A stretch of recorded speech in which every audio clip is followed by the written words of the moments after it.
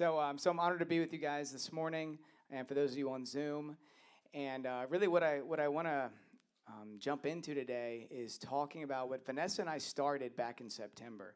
So in September, we did a thing where Vanessa and I were both up here, my wife, and we were sharing about fear. And we specifically talked about, I talked about the fear of the Lord, and she talked about the spirit of fear. And we really broke down a bit how the world says we should manage fear, how the Bible says we should destroy fear, and how the spirit of fear can overwhelm us, how the fear of the Lord can direct us and consume us in his ways. And so we broke those down a bit, and I want to build off of it because I feel there's more to unpack in relation to fear for the hour that we're living in.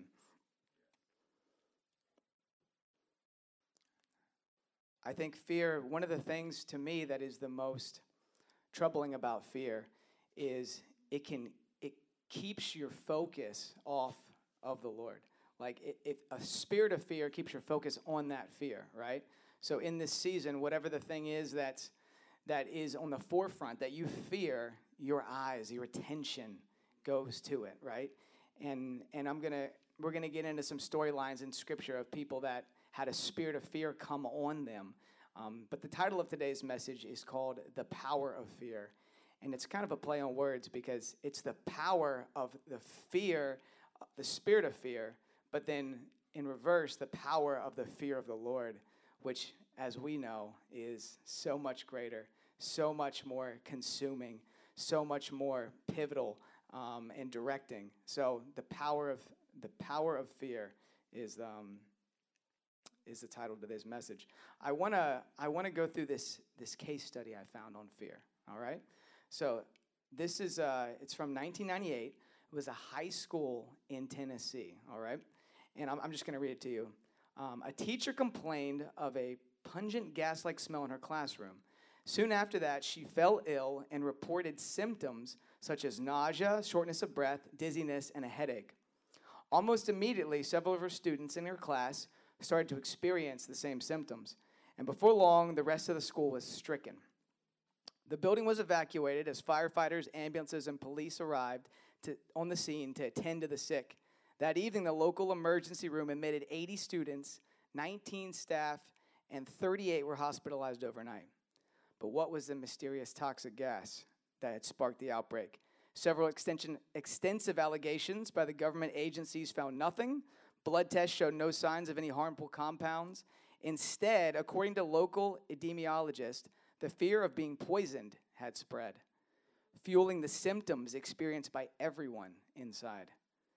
So on a report by the New England Medical Journal attributed the outbreak of a phenomenon known as mass psychogenic illness that occurs when the fear of infection spreads just as virulently as the disease itself. The students and the staff decided that based on the behavior of those around him, there was a real threat they needed to be afraid of. So you get that? Everybody's sick. I'm not comparing this to COVID, by the way. I'm not saying that. COVID's real, okay? But I'm saying the fear in this situation, right? Everyone's sick in their minds, and they start going to the hospital. They check in overnight, but they're not actually sick. Like, they have given in to a spirit of fear. And you see the power of fear to convince a whole school, or at least 80 people in this, that they are sick. And it actually impacts their physical body because they believed that they were poisoned. But it wasn't even true. So you see from this story alone just how fear can be so misleading and so consuming. And its power is in its deception and its ability to get us to focus on it.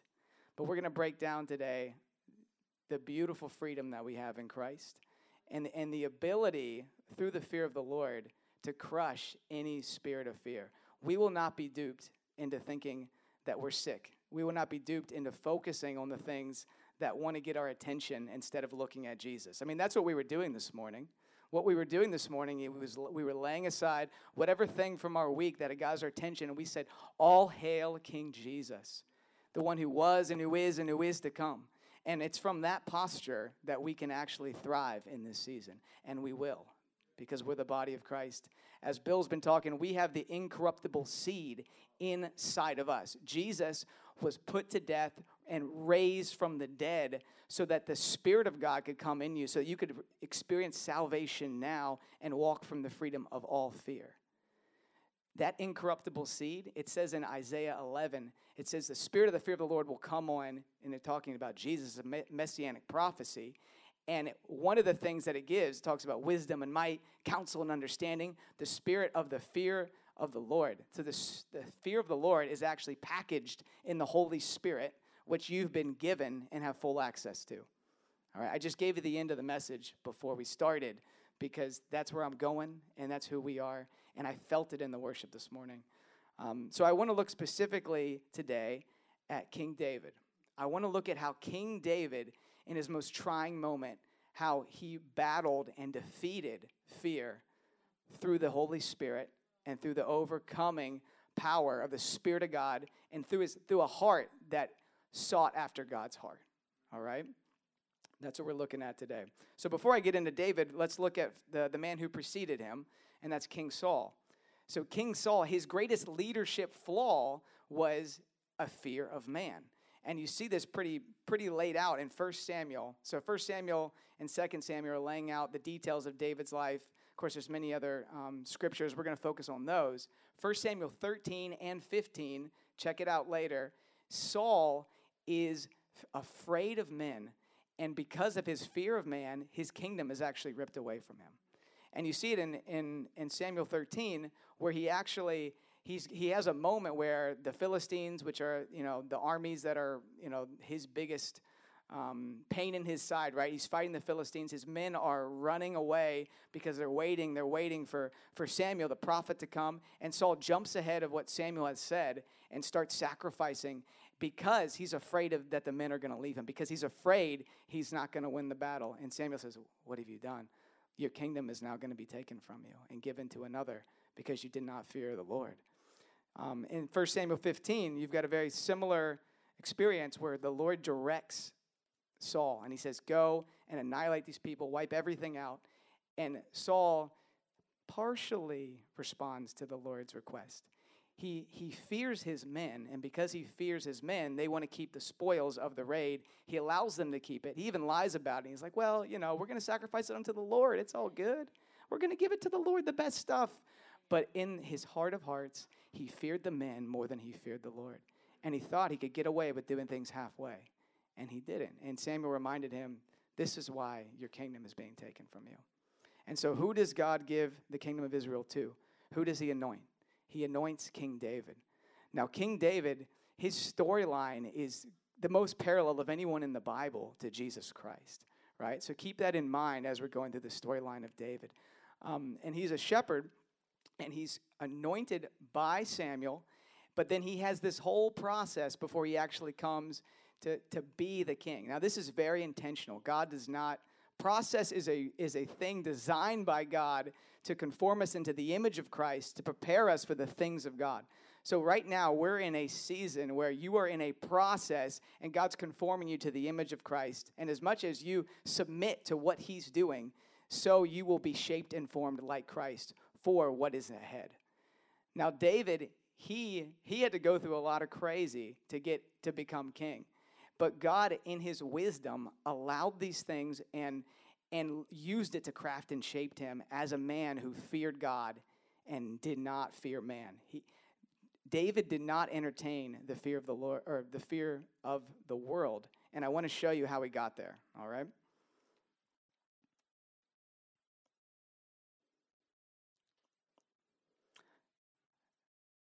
So if we go to, I want to go to 1 Samuel, chapter 21. And this is, I kind of have 4 points on fear here. 4 points about fear. This is my first point. My first point is that fear can consume you, all right? So we're going to go to 1 Samuel 21. We're going to read verses 1 through 9. And this is what, after David has fled, Saul is now enraged. He's already tried to kill him a few times, which is no good. And now he's literally like, this guy's coming for my kingdom. I've got to take him down. He is running after David. So David goes and he looks for refuge. and he gathers this band of, misfits, and and he's kind of there, that this is his lordship now, him and his 400, 600 men. But he's in a place of distress, and he's consumed with fear. So I want you to look for that as we read this storyline. 1 Samuel 21, verse 1. Now David came to Nob, to Abimelech the priest, and Ahimelech was afraid when he met Daniel, and he said, "Why are you alone, and no one is with you?" So David said to Ahimelech the priest, "The king has ordered me on some business, and said to me, 'Do not let anyone know anything about the business on which I send you, or what I have commanded you. And I have directed my young men to such and such a place. Now, therefore, what have you on hand? Give me 5 loaves of bread of my hand, or whatever can be found.'" I'm going to skip down to verse 6. So the priest gave him holy bread, for there was no other bread there but the showbread, which had been taken from the Lord, to put hot bread in its place on the day when it was taken away. Now a certain man of the servants of Saul was there that day, detained before the Lord. His name was Doeg, an Edomite, the chief herdsman who belonged to Saul. And David said to Ahimelech, Is there not here on hand a spear or a sword? For I have brought neither my sword nor my weapons with me, because the king's business required haste. So the priest said, "The sword of Goliath, the Philistine, whom you killed in the valley of Eph. There it is, wrapped in a cloth behind the ephod. If you will take it. There is none other except that one here." And David said, "There is none like it. Give it to me." Do you see the desperation in David in this moment? A couple things. First of all, he's lying incessantly, right? He's claiming that he's on the king's business. He's actually running from the king. Okay, that's when you're lying, you might be consumed by fear, all right? You're trying to cover up. Secondly, he runs to the priest, right? Nob is like a town of priests.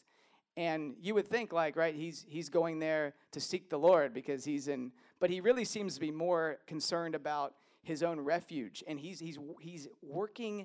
using his own strength, you can tell, in this moment to try to gain some sort of security, some sort of peace, right? Because Saul is after him. And so he literally goes in and he begins asking them, "Oh, do you got bread for me? Can you give me a sword?" I mean, these are his requests. He's operating from the flesh because fear has consumed his heart. All right? So this is one of the lowest moments that I've seen of David. Now, this man, Doeg, right, the Edomite, he's standing here in front of the priest. And Doeg, what his name actually means, his name means fearful. It means the feared one, all right? And this guy, he's like an insider with Saul, right? It says he's the chief herdsman.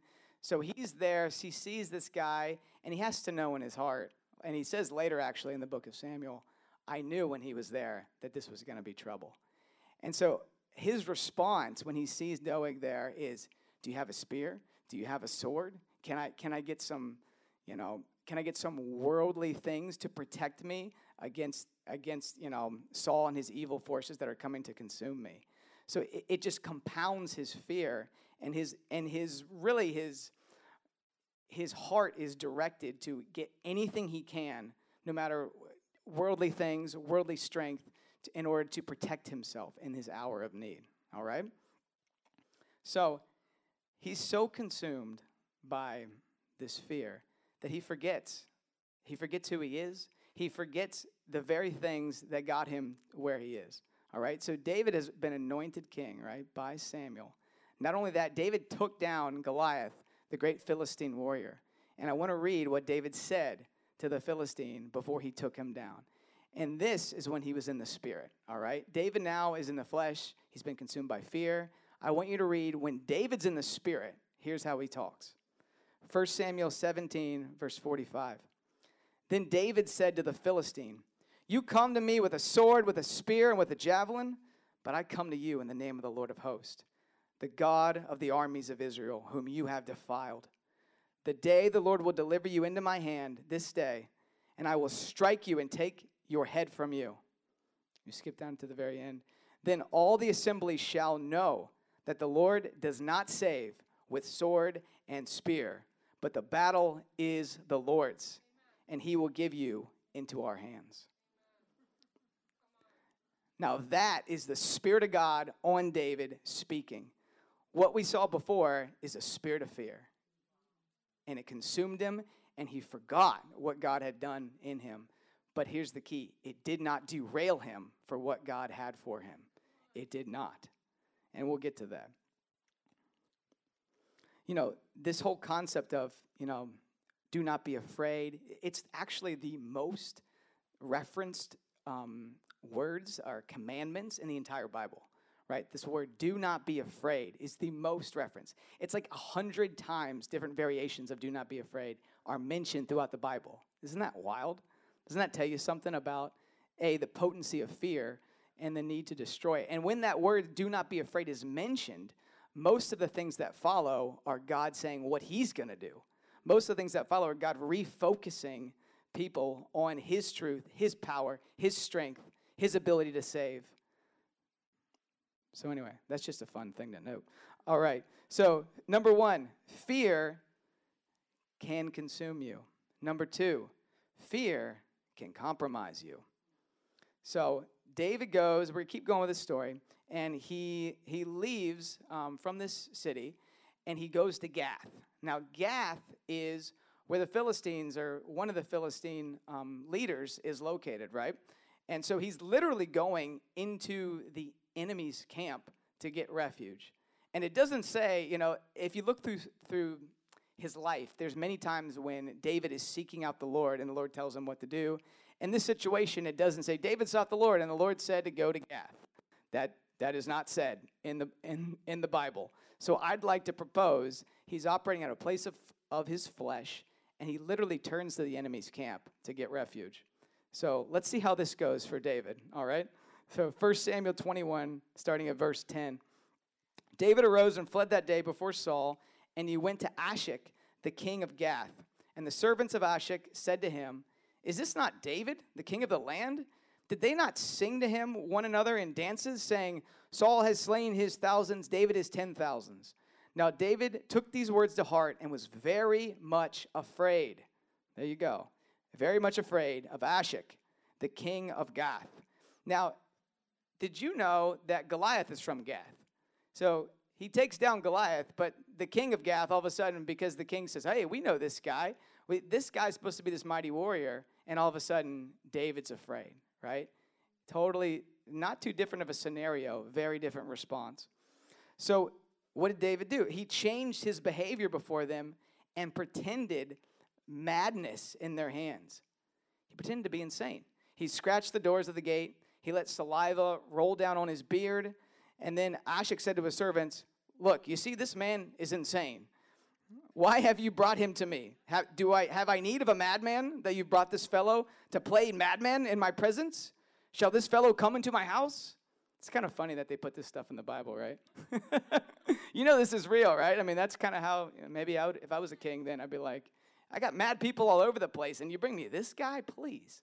So this has got to be one of the lowest moments in David's life.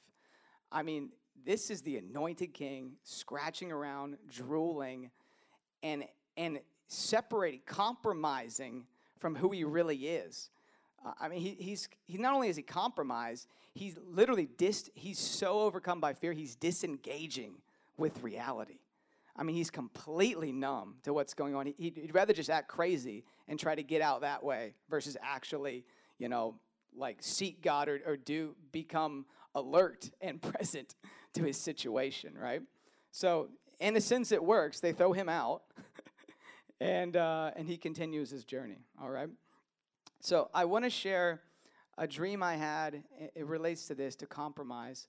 And I shared this last time we were up here, when Vanessa and I were up here in September, and I want to share it again because I feel it's significant. So it's a dream I had in August, right? And in August, it's a very jarring dream. In my dream, I'm in this giant church building. It's huge. And stained glass, huge. And there's tons of people, believers, it's the church, in this building. And there are just perverse things going on. It was very jarring. There's perverse things happening in the building. There's accusations being made in the building. And I'm trying to get the lights on. So I'm like the facilities guy. I'm running around, which I'm kind of the facilities guy here, so maybe that's why. I'm trying to get the lights on, and I'm trying to hit the light switches. And I remember seeing, I mean, nobody here, nobody in New York, like old friends of mine, and they're talking and they're accusing, but in the meanwhile, they're having affairs and they're doing all these things, and I'm just like, I actually start weeping in the dream. And it's one of those dreams where you actually, I was weeping, I think when I woke up, or at least my soul was like depressed. And the weeping wasn't because these people are bad. The weeping was because they were severed. They were numb. Their consciences were completely severed. And they had no clue that what they were doing, what they were saying was hypocritical, that what they were doing, what they were saying was belittling God, was completely destroying their ability to share their faith. And it was heart-wrenching for me. And so this was in August, right? And I knew that it was connected to the fear of man, this dream. When I woke up, I wrote it down in my journal. This is connected to the fear of man. We have allowed compromise in our camp because we fear man. And so we've tried to be and reach the world, but we've let the world get into our hearts and totally and corrupt our ability to share Christ. And so anyway, it was a very jarring dream, but I wanted to share it, right? Fear can compromise you. And the fear of the Lord is what we really need to walk out of this, all right? And that's where I'm coming to. So number 3, fear can draw you near to God. This is the best part of fear. Because even in our place of fear, even in your moments of fear in 2020, some of you might relate to this. You had this David-like moment where you sought the Lord and he answered you, all right? So even in our place of fear, in our most broken, weak place, where we feel consumed, overwhelmed, there's moments, and I believe some of them are in this season, where we're able to turn back to God, where our heart gets responsive to him again. It's almost like, those electric shocks that happen if your heart's failing. Bam! Like you get awakened to his love. You get awakened to his glory, to his goodness. And David had one of those moments, and it came in his time of deepest trial. It came in his time of fear and despair. This is when this moment came for David. And the beauty of the Bible and this storyline is you can read about the story in Samuel, right? But we have the Psalms. We've got another layer of David's story. And in the Psalms, you see what's going on in this man's heart, right? Not just what's happening on the surface, what's happening in the heart of David. A man who was after God's heart, and that's why he was put in the position he was put in. So we're going to read, there's 2 Psalms that actually are from this moment in David's life. Psalm 56 and Psalm 34. We're going to read Psalm 34 for the first 10 verses. And this is one of those songs, oh man. So I'll tell you this story real quick. So my daughter, Lilu, she's 3. You know how kids are always trying to get around stuff? You tell them to do stuff and they try to figure out ways to do it, like to not do what you said to do. So people sometimes say, oh, my God. And so my girls, sometimes they'll say, oh, my God. I'm like, no, you can't say that. Like, you're taking the Lord's name in vain. Don't say that. Don't say that. And they're like, oh, but we sing that sometimes. We sing, oh, my God. And so I'm like, okay. I think Vanessa was like, fine. Like, if you want to say, oh, my God, then you have to sing it. You can't just say it like, okay. So Lilu comes up with this song, right? And she's just going around the house singing it because she gets to say, oh, my God, if she sings it. And it's like Psalm 34, all right? Here's how it goes. It goes, oh, my God, your faithfulness, I trust you. This is Lilu's song that she wrote, right? And she sings it out as loud as she can. And it's kind of like a freak out. I mean, she's not thinking this, but it's like, that's a freak out psalm. That's like I am so screwed. And and I'm kind of freaking out as I sing it. But anyway, she just made that up to get around the rules. But she's a prophet, perhaps. So Psalm 34, it's a freak out psalm, and we're going to start in verse 1. And you know it's a freak out because I just told you the storyline, right? This is what's happening right now in David. Psalm 34, verse 1. I will bless the Lord at all times. His praise shall continually be in my mouth. My soul shall make its boast in the Lord. The humble shall hear of it and be glad. Oh, magnify the Lord with me. Let us exalt his name together. I sought the Lord, and he heard me, and he delivered me from all my fears. I sought the Lord, and he heard me, and he delivered me from all my fears. I sought the Lord, and he heard me, and he delivered me from all my fears. This verse is deep. This is a man hiding in caves. This is a man who is acting crazy and who's supposed to lead God's people. And he sought the Lord in his place of weakness, and God heard his cry and delivered him from all fear, all of it. And he keeps going. They looked to him and were radiant. Their faces were not ashamed. This poor man, he cried out, and the Lord heard him, and he saved him out of all his troubles. The angel of the Lord encamps around all those who fear him and delivers them. Oh, taste and see that the Lord is good. Blessed is the man who trusts in him. Oh, fear the Lord, you his saints. There is no want in those who fear him. The young lions lack and suffer hunger, but those who seek the Lord shall not lack any good thing. I've just been meditating on this psalm and the magnitude of what David's saying, given what he was experiencing. It's something for you and I to take note of. It's something for you and I to learn from. You see, David, just like that story of that scientific, case study I gave you, David is a leader, right? That teacher in that school, she's a leader. She's someone people look to. And how David responds, the whole nation looks to. And if David responds with the spirit of fear, what do you think they're going to do?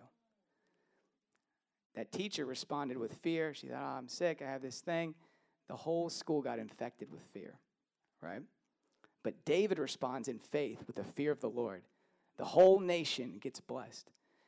But it took a season and a trial and a process before David was in that position. And he sought the Lord, and the Lord answered him. There's leaders in the body of Christ right now, and if you're in this room, you're one of them, that we are being called to step out of this spirit of fear, step into the fear of the Lord, and people are looking, and when they see it, they're going to want Jesus. When they see it, they're going to know this is not what the world has to offer. What is that peace? The world can't offer this peace. This is from Christ alone, him who was crucified and raised from the dead, and now lives in me.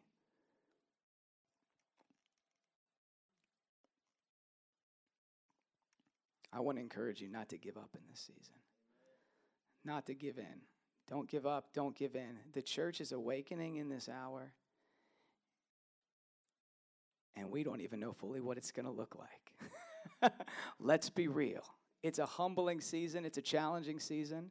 But hearts are getting awakened. And I love that in David's moment of weakness, right? Humility. He's acting crazy. He then seeks the Lord, delivered of fear, and what else? He experienced the goodness of God, right? How many times do we say, taste and see the Lord is good, taste and see.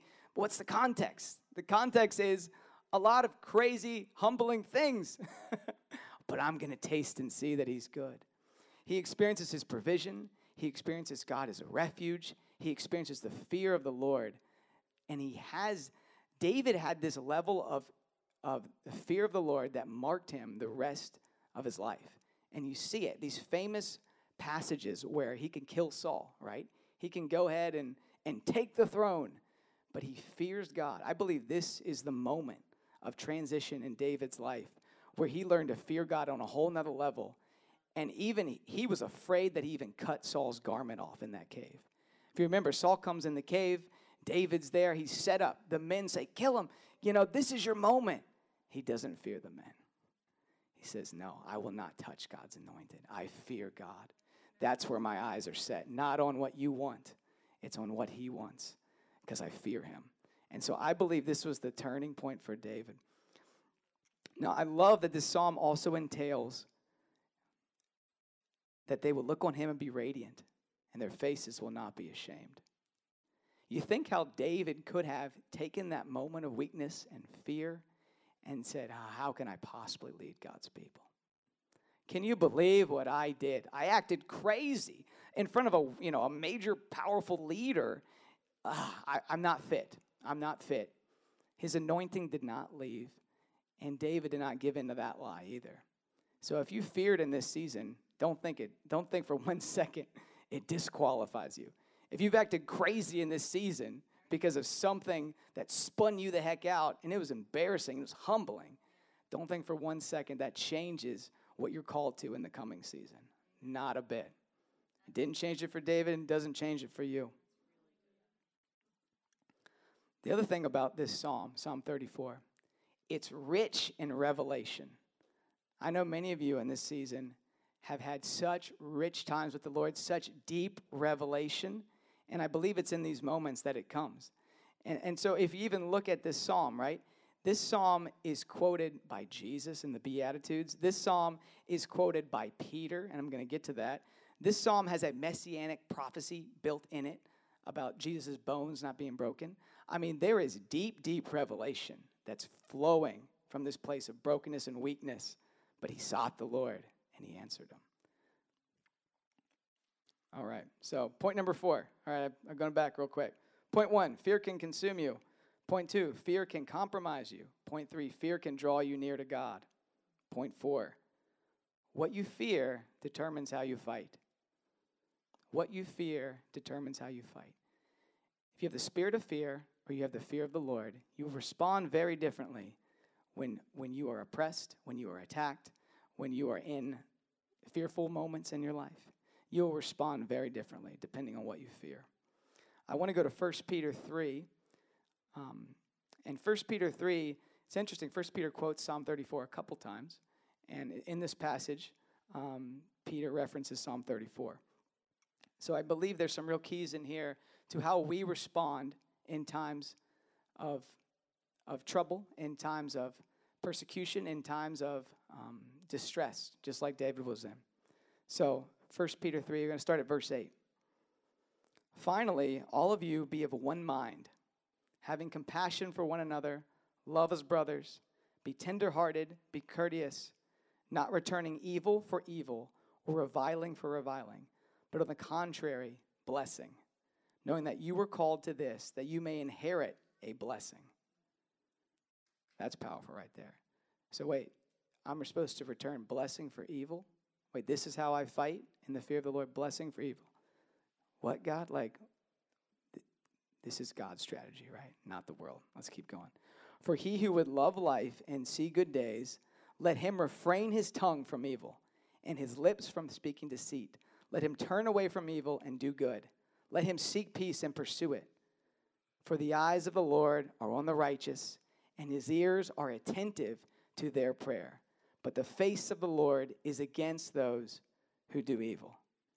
So that last part, that's taken from Psalm 34. That's Psalm 34 directly quoted by Peter. Peter could have chose anything in the Old Testament to quote. He quotes Psalm 34. Why does he quote Psalm 34? Because in the strength and the recognition of God and the fear of the Lord, understanding his goodness, his power, his strength, that the righteous live before God and the evil live before him, but he sees all things and he will have his way. So in that place, when somebody does evil to you, you can bless them because you know God is good, he's powerful, and he's sovereign, he's above all things, and he will give you your just reward. So we don't operate with the spirit of fear, which if somebody does evil to you, you slap them back. No, I'm going to fight, but I'm not going to fight like that. I'm going to stand up and fight in this moment for what's right and what's true and for the gospel of peace, but I'm not going to fight like the world. That's the key thing. He's still saying fight, battle, but you battle differently. You battle the way David did with Goliath, not the way David did when he was going crazy, all right? This is how we battle. So I want to keep reading. This is verse 13. We're going to keep going. Who is going to harm you if you are eager to do good? But even if you should suffer for what is right, you are blessed. Do not fear their threats. Do not be frightened, but in your hearts revere Christ as Lord. Once again, do not fear. Do not fear their threats. Do not be frightened.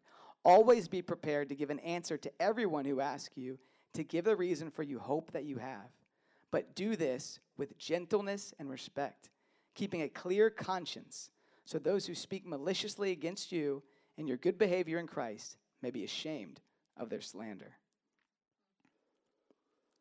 So Peter is expounding upon Psalm 34, but he's giving it in the context of persecution. He's giving it in the context of people hating you, reviling you, and he's giving instruction for how to deal with that. And it's all coming from having a fear of the Lord. When you're walking in a fear of the Lord, you will respond in these ways to attacks. You will respond with truth, with hope, and with gentleness and respect. All right? So it's not just enough to come and bring truth. But he says you're going to come and you're going to bring it with gentleness and respect, and you're going to bring it with the righteousness of God, not in the unrighteousness that you're being attacked with. I think it's so funny sometimes we pray for favor, and we should. We pray and we, say, God, like, open up these doors, do these things, bring us into here. But sometimes it takes a season like this for us to realize that there's real opposition. That when there's always favor, we don't actually come into the understanding that there's something to fight for, and that the gospel is in itself in opposition to the world. Okay? So I believe we're heading into a season, we're already there, where there's increasing opposition, specifically towards the gospel, towards Jesus, and thus towards me and towards you. This is real. And if you go in and you don't find favor, don't think it's because you're doing something wrong or God's not blessing you. It might be because you're being led by the Lord and you're presenting something that challenges the world, and you're presenting something that's going to cost you something. All right? This ain't fun. Putting this together was not fun for me because it challenges me deep in my heart. Because I believe the church has to fight in this season, but we don't fight like the world. But we must fight, and there is a cost to be paid. All right? When you tell people Jesus is the way and the truth and the life, see how far that gets you. If you tell them God loves you, that'll work for a bit. But when you tell them Jesus is the way, the only way, see how they respond. Some will fall down, and in this season, they will give their heart to the Lord, and others, they'll spit on you for it. All right? But the spirit of the fear of the Lord, we're not going to respond based on what is thrown at us. We're going to respond in obedience to the Lord. We're going to seek him, and we're going to love no matter what comes back at us. And that is a just totally different approach, and I love it because God's a genius. So I want to lay out these concepts real quick, all right? So fear determines how you fight. So the fear of man. If you're fearing man, here's how I believe you'll fight, all right? Well, sometimes you won't fight at all, right? If you're afraid of man, you're just like, I'm checked out. I'm going to act crazy. I'm not fighting. Other times, you'll fight with anger. You'll fight from a place of desperation like David. You'll fight from your own strength. You want to bring judgments, accusations. You want to fight like the world, manipulate things to get what you want. You'll fight with no discernment. You'll just be flailing around, trying to appease that thing deep inside of you that's afraid. And when you fight, you open the door for envy, for disunity, and you'll allow evil into your life because you'll be compromised. That's when you fight with the fear of man. When you fight with the fear of God, you fight with truth. You fight with gentleness, with respect. You fight with God's strength. You trust his judgment. You trust what he says, his ways. He sees all things. He'll make all things right. You fight from a place of peace. You fight from a place of conviction, not only regarding what you're saying, but how you're saying it.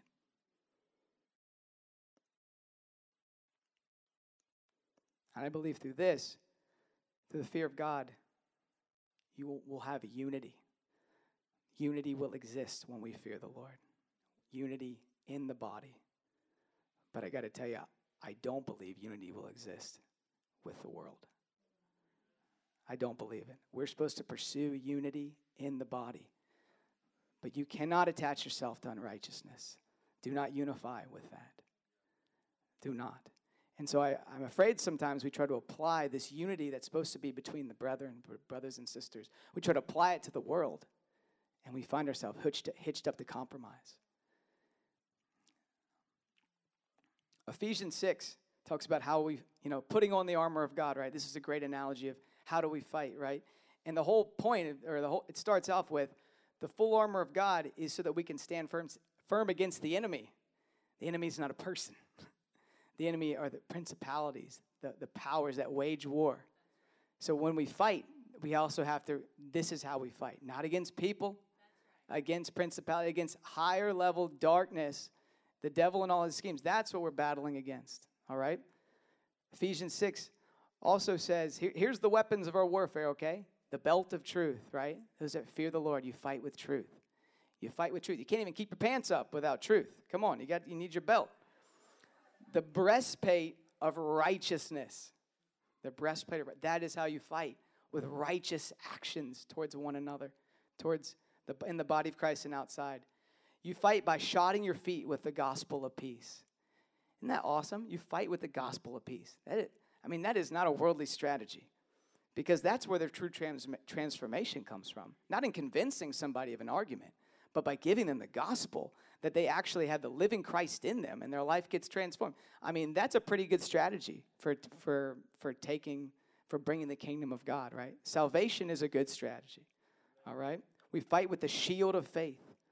We fight with the word of God, the Spirit of the Lord. That's our most offensive weapon. Isn't that interesting? It's the word of God that is the actual sword. Everything else is kind of a defensive sort of thing, but that's the thing that we wield that actually cuts through. And isn't it beautiful that that's God, right? His word, His Spirit. It's not about your strength. It really isn't. And lastly, he says, pray in the Spirit, right? That's what we did. That's what Bill was talking about last week. If you're in a battle and you're going to fight, you got to pray in the Spirit. And that is because you're accessing the Spirit of God and His strength and not your own. And you're bypassing your mind's desire to fight for you. All right, so I want to tell a quick story, and then I'm going to land the plane. Most of you don't know this about me, but I used to really not be able to wake up very well, all right? So I could sleep so hard until I had children, and then everything changed. Before I had kids, I'd fall asleep, and you could not wake me up for the life of me. So even in college, I'd be late for classes and things, right? Because my alarm clock would go off, and I just wouldn't wake up. And I was just such a deep sleeper. So my parents, they got me this alarm clock, and it had wheels on it. And I don't know if you've ever seen one of these, but literally when it goes off, it jumps off your bed, right? And then it runs around and tries to find a place to hide. So you literally, not only do you have to get up and turn it off, but you have to find it. So this thing would go, and my roommates, it would drive them crazy, right? Because this thing is just running all over the house, making tons of noise. I'm just sleeping there, have my light in my face. Nothing's waking me up. And so anyway, that was me and my runaround alarm clock. But I feel right now there are alarms going off. There's some serious alarms. And if you are seeking the Lord, or if honestly, you don't have to be seeking the Lord. If you are a human being, you are aware of the alarms. But I'm saying for the church itself, there are alarms going off. There are alarms going off. And we cannot roll over in this moment. And equally, so we can't go back to sleep, right? And let fear take us, numb us out, say, yeah, we're not going to engage, we're not going to fight, we're just going to hide in the cave. But we also can't wake up and start fighting with our own strength. And not in that fear of the Lord, thinking, oh, there's alarms going off, and I've got to do this. I've got to gain more knowledge. I have to do this. I have to build this. I have to start this. That is equally not productive, okay? So with the alarms, we have to have a maturity in the body to know how to respond, and I believe the fear of the Lord is the place where that maturity is going to come out in this season, because you can't respond either way and really be successful in what's happening on the earth. I really don't believe that. But in this hour, right, I would put it this way, and I've heard it said this way, we need to reach out, but we also need to resist, all right? Reach out, but also resist. What do I mean by that? I mean reaching out, loving people, sharing truth, sharing the gospel, resisting evil, resisting what is dark and what is not good and what is not of God. We need to actively be doing both of those. And that's where the fear of the Lord is so powerful, because it comes with a hatred of evil. You hate evil. You love people, but you hate evil, and you don't want anything to do with it because you know how destructive it is, and you know you live before God. So in a season where many Christian values, many things that, would be perhaps normal in the past, now if you say them, they could be considered hate speech. They could be considered things that are extremely offensive to other people. And so we have to understand where people are coming from. But once again, we reach out, we love them, but we resist darkness. There's no unity in unrighteousness, all right? And the church is the one that stands in an hour like this and declares what is good and what is right and what is true, and declares the gospel regardless the cost, all right? We're in a unique moment. I'm trying to get around the shift myself, and so I'm sharing this because we got to know there's a shift. And we know it from a, physical worldview perspective, but do we know it from the church's role in what's happening right now? Do we know it? I'm still getting my head wrapped around it. So just to use an example, and this is one of many, if you were to say that a boy could be a girl or a girl could be a boy, right? If you were to say that in this day and age could be considered hateful, could be considered, something that somebody would be really upset at you about, and maybe wouldn't let you speak, wouldn't give you the promotion, whatever it is, right? Even that statement in itself, which is 100% against the Word of God, 100% against how God has uniquely made people. He's made people, you to enjoy your gender, you to enjoy the body God placed you in. This is completely against the ways of God. But some have come, and they've come with a different spirit, and people say, the people that say they're full of hate. No, we're not full of hate, we're full of love, but we have to reach out and we have to resist. We cannot resist these worldly ideologies that are going to come and try to compromise the gospel and try to muzzle our mouths. The church cannot be muzzled in this hour. But remember, we don't fight like the world, and we don't come with the spirit of fear. The spirit of fear wants you to look at yourself and say, how do they perceive me? It really wants you to say, well, what I say and what I do is based on their perception of me, how they're going to respond. This is no way for the church to be operating in the current environment, probably any environment, for be real. But the fear of the Lord says, I'm looking at Jesus. I'm radiant in him, and I'm going to say what he says to say with such love and grace, and I'm going to love you. I'm going to be with you. I'm not going to hide from you. I'm not going to try to separate myself from the things that I don't agree with, or the things that I feel are evil or wrong. No, I'm going to reach out, but I'm going to resist those things. I'm not going to entertain them. I'm not going to agree with darkness, because I've been made to be salt and light. So this is our posture in this season. And I'm talking about, gender dysphoria. I'm talking about this specific topic. But you name it, right? There's many, many, many areas where this applies. I'm just choosing this one as an example, okay? Worship team, could you all go ahead and come up, please? I'm about to land the plane.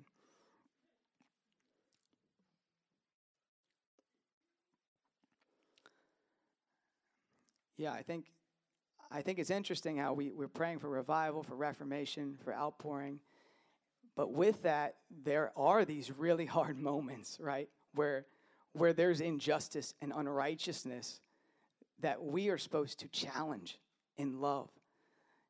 And those moments, right, we don't always think about those, and we pray, revival, reformation, transform every industry, every sphere. We just think of the Spirit of the Lord coming, everybody's rejoicing and saved. But I believe it's packaged a bit differently. But I believe the Lord will still have his way. And I believe the things I'm sharing you today, the fear of the Lord is a key piece in how we see that come to pass in this generation, in our lifetime. God is looking for those who fear him. And I believe there's a moment right now where God's been purifying, refining his church. He's been delivering us from fear, just like David, and causing us to walk in a fear of the Lord so that we can be raised up as these leaders like David was. A leader who is not perfect, a leader that experienced fear in his heart, in his life, experienced chaos, sorrow, he was mad at God. But in his moment, he sought the Lord and he answered him. He delivered him of all their fears. And I believe the church is being delivered of fear so that we can deliver many, many people, thousands, hundreds of thousands of people. And that's just in New York. Could everybody stand up, please?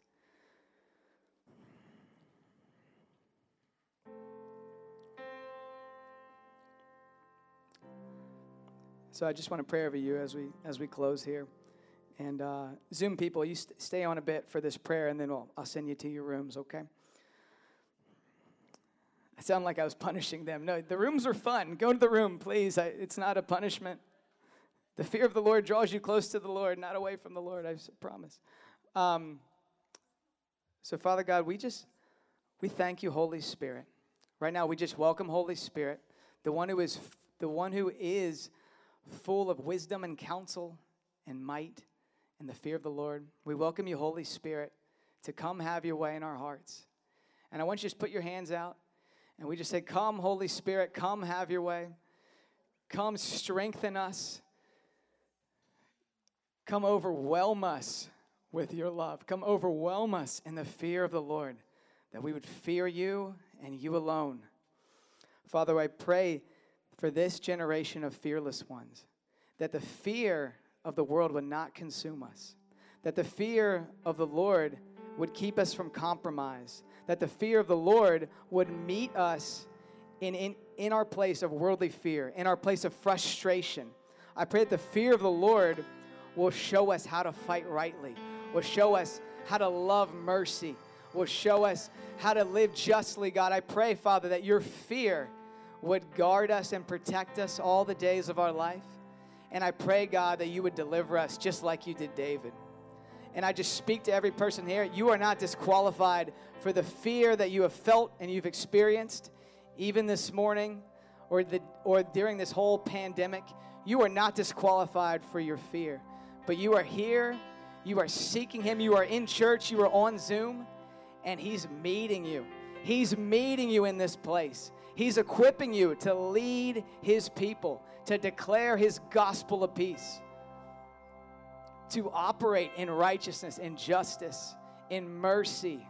We thank you, Lord, that mercy triumphs over judgment. We thank you, Father, for the Spirit of God crying out in us mercy, for the Spirit of God bringing forth the gospel of peace in a time of chaos and silencing every doubt, every fear in our heart. In Jesus' name.